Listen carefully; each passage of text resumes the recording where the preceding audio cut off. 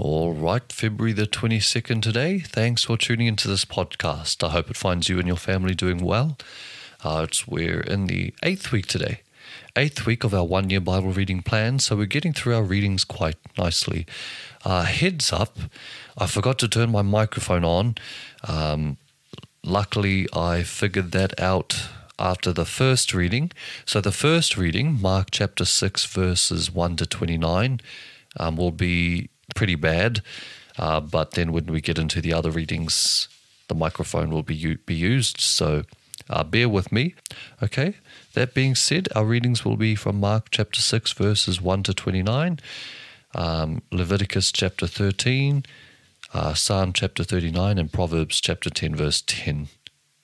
Before we open our Bibles, we ask God to bless His word to me and to those who are following along, and we pray in Jesus' name.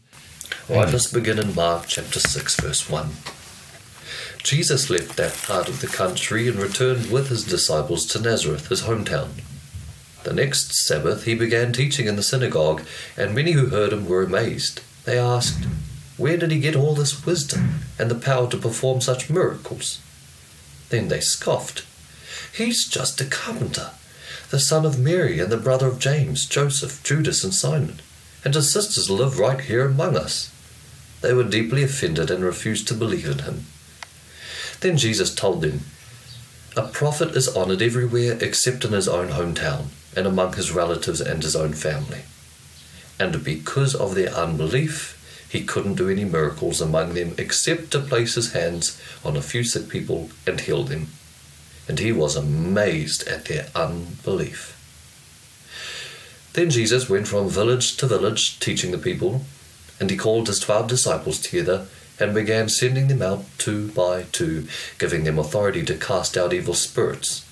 He also told them to take nothing for their journey except a walking stick, no food, no traveller's bag, no money. He allowed them to wear sandals, but not to take a change of clothes. "Wherever you go," he said, "stay in the same house until you leave town. But if any place refuses to welcome you or listen to you, shake its dust from your feet as you leave to show that you have abandoned those people to their fate." So the disciples went out, telling everyone they met to repent of their sins and turn to God. And they cast out many demons and healed many sick people, anointing them with the olive oil. Herod Antipas, the king, soon heard about Jesus, because everyone was talking about him. Some were saying, "This must be John the Baptist, raised from the dead. That is why he can do such miracles." Others said, "He's the prophet Elijah." Still others said, "He's a prophet like the other great prophets of the past." When Herod heard about Jesus, he said, "John, the man I beheaded, has come back from the dead." For Herod had sent soldiers to arrest and imprison John as a favor to Herodias. She had been his brother Philip's wife, but Herod had married her. John had been telling Herod, "It is against God's law for you to marry your brother's wife." So Herodias bore a grudge against John and wanted to kill him, but without Herod's approval she was powerless. For Herod respected John, and knowing that he was a good and holy man, he protected him. Herod was greatly disturbed whenever he talked with John, but even so he liked to listen to him. Herodias' chance finally came on Herod's birthday. He gave a party for his high government officials, army officers, and the leading citizens of Galilee. Then his daughter, also named Herodias, came in and performed a dance that greatly pleased Herod and his guests. "Ask me for anything you like," the king said to the girl, "and I'll give it to you." He even vowed, "I'll give you whatever you ask, up to half my kingdom." She went out and asked her mother, "What should I ask for?" Her mother told her, "Ask for the head of John the Baptist." So the girl hurried back to the king and told him, "I want the head of John the Baptist right now on a tray." Then the king deeply regretted what he had said, but because of the vows he had made in front of his guests, he couldn't refuse her. So he immediately sent an executioner to the prison to cut off John's head and bring it to him. A soldier beheaded John in the prison, brought his head on a tray, and gave it to the girl, who took it to her mother. When John's disciples heard what had happened, they came to get his body and buried it in a tomb. All right, our mic is turned back on. Sorry about that. Let's go to our Old Testament reading. We'll be reading chapter 13 of Leviticus. The Lord said to Moses and Aaron, "If anyone has a swelling or a rash or discolored skin that might develop into a serious skin disease, that person must be brought to Aaron, the priest, or to one of his sons. The priest will examine the affected area of the skin. If the hair in the affected area has turned white, and the problem appears to be more than skin deep, it is a serious skin disease, and the priest who examines it must pronounce the person ceremonially unclean. But if the affected area of the skin is only a white discoloration and does not appear to be more than skin deep, and if the hair on the spot has not turned white, the priest will quarantine the person for 7 days. On the 7th day, the priest will make another examination. If he finds the affected area has not changed and the problem has not spread on the skin, the priest will quarantine the person for 7 more days. On the seventh day, the priest will make another examination. If he finds the affected area has faded and has not spread, the priest will pronounce the person ceremonially clean. It was only a rash. The person's clothing must be washed, and the person will be ceremonially clean. But if the rash continues to spread after the person has been examined by the priest and has been pronounced clean, the infected person must return to be examined again. If the priest finds that the rash has spread, he must pronounce the person ceremonially unclean, for it is indeed a skin disease. Anyone who develops a serious skin disease must go to the priest for an examination. If the priest finds a white swelling on the skin, and some hair on the spot has turned white, and there is an open sore in the affected area, it is a chronic skin disease, and the priest must pronounce the person ceremonially unclean. In such cases, the person needs not be quarantined, for it is obvious that the skin is defiled by the disease. Now suppose the disease has spread all over the person's skin, covering the body from head to foot. When the priest examines the infected person and finds that the disease covers the entire body, he will pronounce the person ceremonially clean. Since the skin has turned completely white, the person is clean. But if any open sores appear, the infected person will be pronounced ceremonially unclean. The priest must make this pronouncement as soon as he sees an open sore, since open sores indicate the presence of a skin disease. However, if the open sores heal and turn white like the rest of the skin, the person must return to the priest for another examination. If the affected areas have indeed turned white, the priest will then pronounce the person ceremonially clean by declaring, "You are clean." If anyone has a boil on the skin that has started to heal, but a white swelling or a reddish white spot develops in its place, that person must go to the priest to be examined. If the priest examines it and finds it to be more than skin deep, and if the hair in the affected area has turned white, the priest must pronounce the person ceremonially unclean. The boil has become a serious skin disease. But if the priest finds no white hair on the affected area and the problem appears to be no more than skin deep and is faded, the priest must quarantine the person for 7 days. If during that time the affected area spreads on the skin, the priest must pronounce the person ceremonially unclean because it is a serious disease. But if the area grows no larger and does not spread, it is merely the scar from the boil, and the priest will pronounce the person ceremonially clean. If anyone has suffered a burn on the skin and the burned area changes color, becoming either reddish white or shiny white, the priest must examine it. If he finds that the hair in the affected area has turned white and the problem appears to be more than skin deep, a skin disease has broken out in the burn. The priest must then pronounce the person ceremonially unclean, for it is clearly a serious skin disease. But if the priest finds no white hair on the affected area and the problem appears to be no more than skin deep and has faded, the priest must quarantine the infected person for 7 days. On the 7th day, the priest must examine the person again.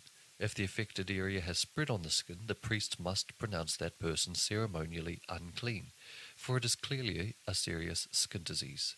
But if the affected area has not changed or spread on the skin and has faded, It is simply a swelling from the burn. The priest will then pronounce the person ceremonially clean, for it is only the scar from the burn. If anyone, either a man or a woman, has a sore on the head or chin, the priest must examine it.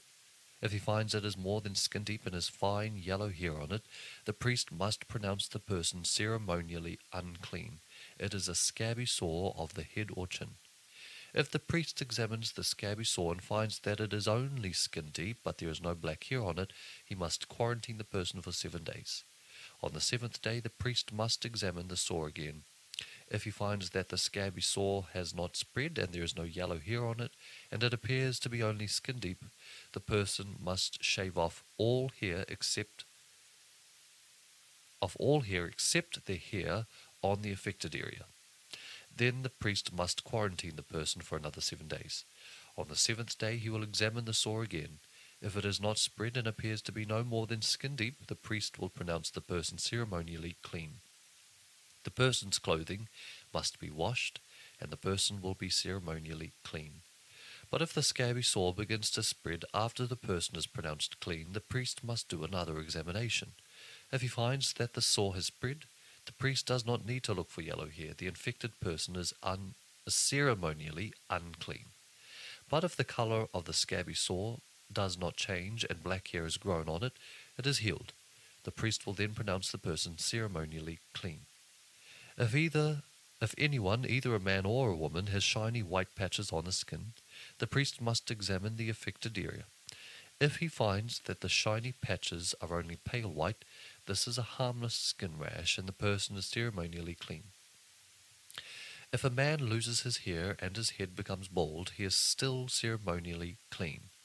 And if he loses hair on his forehead, he simply has a bald forehead. He is still clean. However, if a reddish white sore appears on the bald area at the top or back of his head, this is a skin disease. The priest must examine him, and if he finds swelling around the reddish white sore anywhere on the man's head and it looks like a skin disease, the man is indeed infected with a skin disease and is unclean. The priest must pronounce him ceremonially unclean because of the sore on his head. Those who suffer from a serious skin disease must tear their clothing and leave their hair uncombed. They must cover their mouth and call out, "Unclean, unclean." As long as the serious disease lasts, they will be ceremonially unclean. They must live in isolation in their place outside the camp. Now suppose mildew contaminates some woolen or linen clothing. Woolen or linen fabric, the hide of an animal, or anything made of leather. If the contaminated area in the clothing, the animal hide, the fabric, or the leather article has turned greenish or reddish, it is contaminated with mildew and must be shown to the priest. After examining the affected spot, the priest will put the article in quarantine for 7 days. On the 7th day, the priest must inspect it again. If the contaminated area has spread, the clothing or fabric or leather is clearly contaminated by a serious mildew and is ceremonially unclean.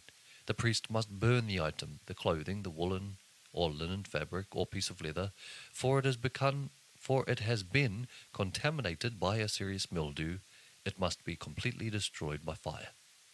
But if the priest examines it and finds that the contaminated area has not spread in the clothing, the fabric or the leather, the priest will order the object to be washed and then quarantined for 7 more days. Then the priest must examine the object again. If he finds that the contaminated area has not changed color after being washed, even if it did not spread, the object is defiled. It must be completely burned up, whether the contaminated spot is on the inside or outside. But if the priest examines it and finds that the contaminated area has faded after being washed, he must cut the spot from the clothing, the fabric or the leather. If the spot later reappears on the clothing, the fabric or the leather article, the mildew is clearly spreading and the contaminated object must be burned up. But if the spot disappears from the clothing, the fabric or the leather article after it has been washed, it must be washed again and then it will be ceremonially clean. These are the instructions for dealing with mildew that contaminates woolen or linen clothing or fabric or anything made of leather. This is how the priest will determine whether the items are ceremonially clean or unclean. All right. There's some tongue twisters in there. Some of those Old Testament readings, the ones with genealogies, or as we just read today, those instructions can be a little bit difficult for me to read, so please bear with me. Okay, so let's go to our psalm. Our psalm for today will be chapter 39, for Jeduthun, the choir director. I'm not sure if I pronounced his name correctly. Psalm chapter 39 is a psalm of David, and David says, I said to myself, I will watch what I do and not sin in what I say. I will hold my tongue when the ungodly are around me. But as I stood there in silence, not even speaking of good things, the turmoil within me grew worse. The more I thought about it, the hotter I got, igniting a fire of words. Lord, remind me how brief my time on earth will be. Remind me that my days are numbered, how fleeting my life is. You have made my life no longer than the width of my hand. My entire lifetime is just a moment to you. At best, each of us is but a breath. We are merely moving shadows, and all our busy rushing ends in nothing. We heap up wealth, not knowing who will spend it. And so, Lord, where do I put my hope? My only hope is in you. Rescue me from my rebellion. Do not let fools mock me. I am silent before you. I won't say a word, for my punishment is from you. But please stop striking me. I am exhausted by the blows from your hand. When you discipline us for our sins, you consume like a moth what is precious to us. Each of us is but a breath. Hear my prayer, O Lord. Listen to my cries for help. Don't ignore my tears, for I am your guest, a traveller passing through, as my ancestors were before me. Leave me alone so I can smile again, before I am gone and exist no more. All right, let's read Proverbs chapter 10, verse 10. People who wink at wrong cause trouble, but a bold reproof promotes peace.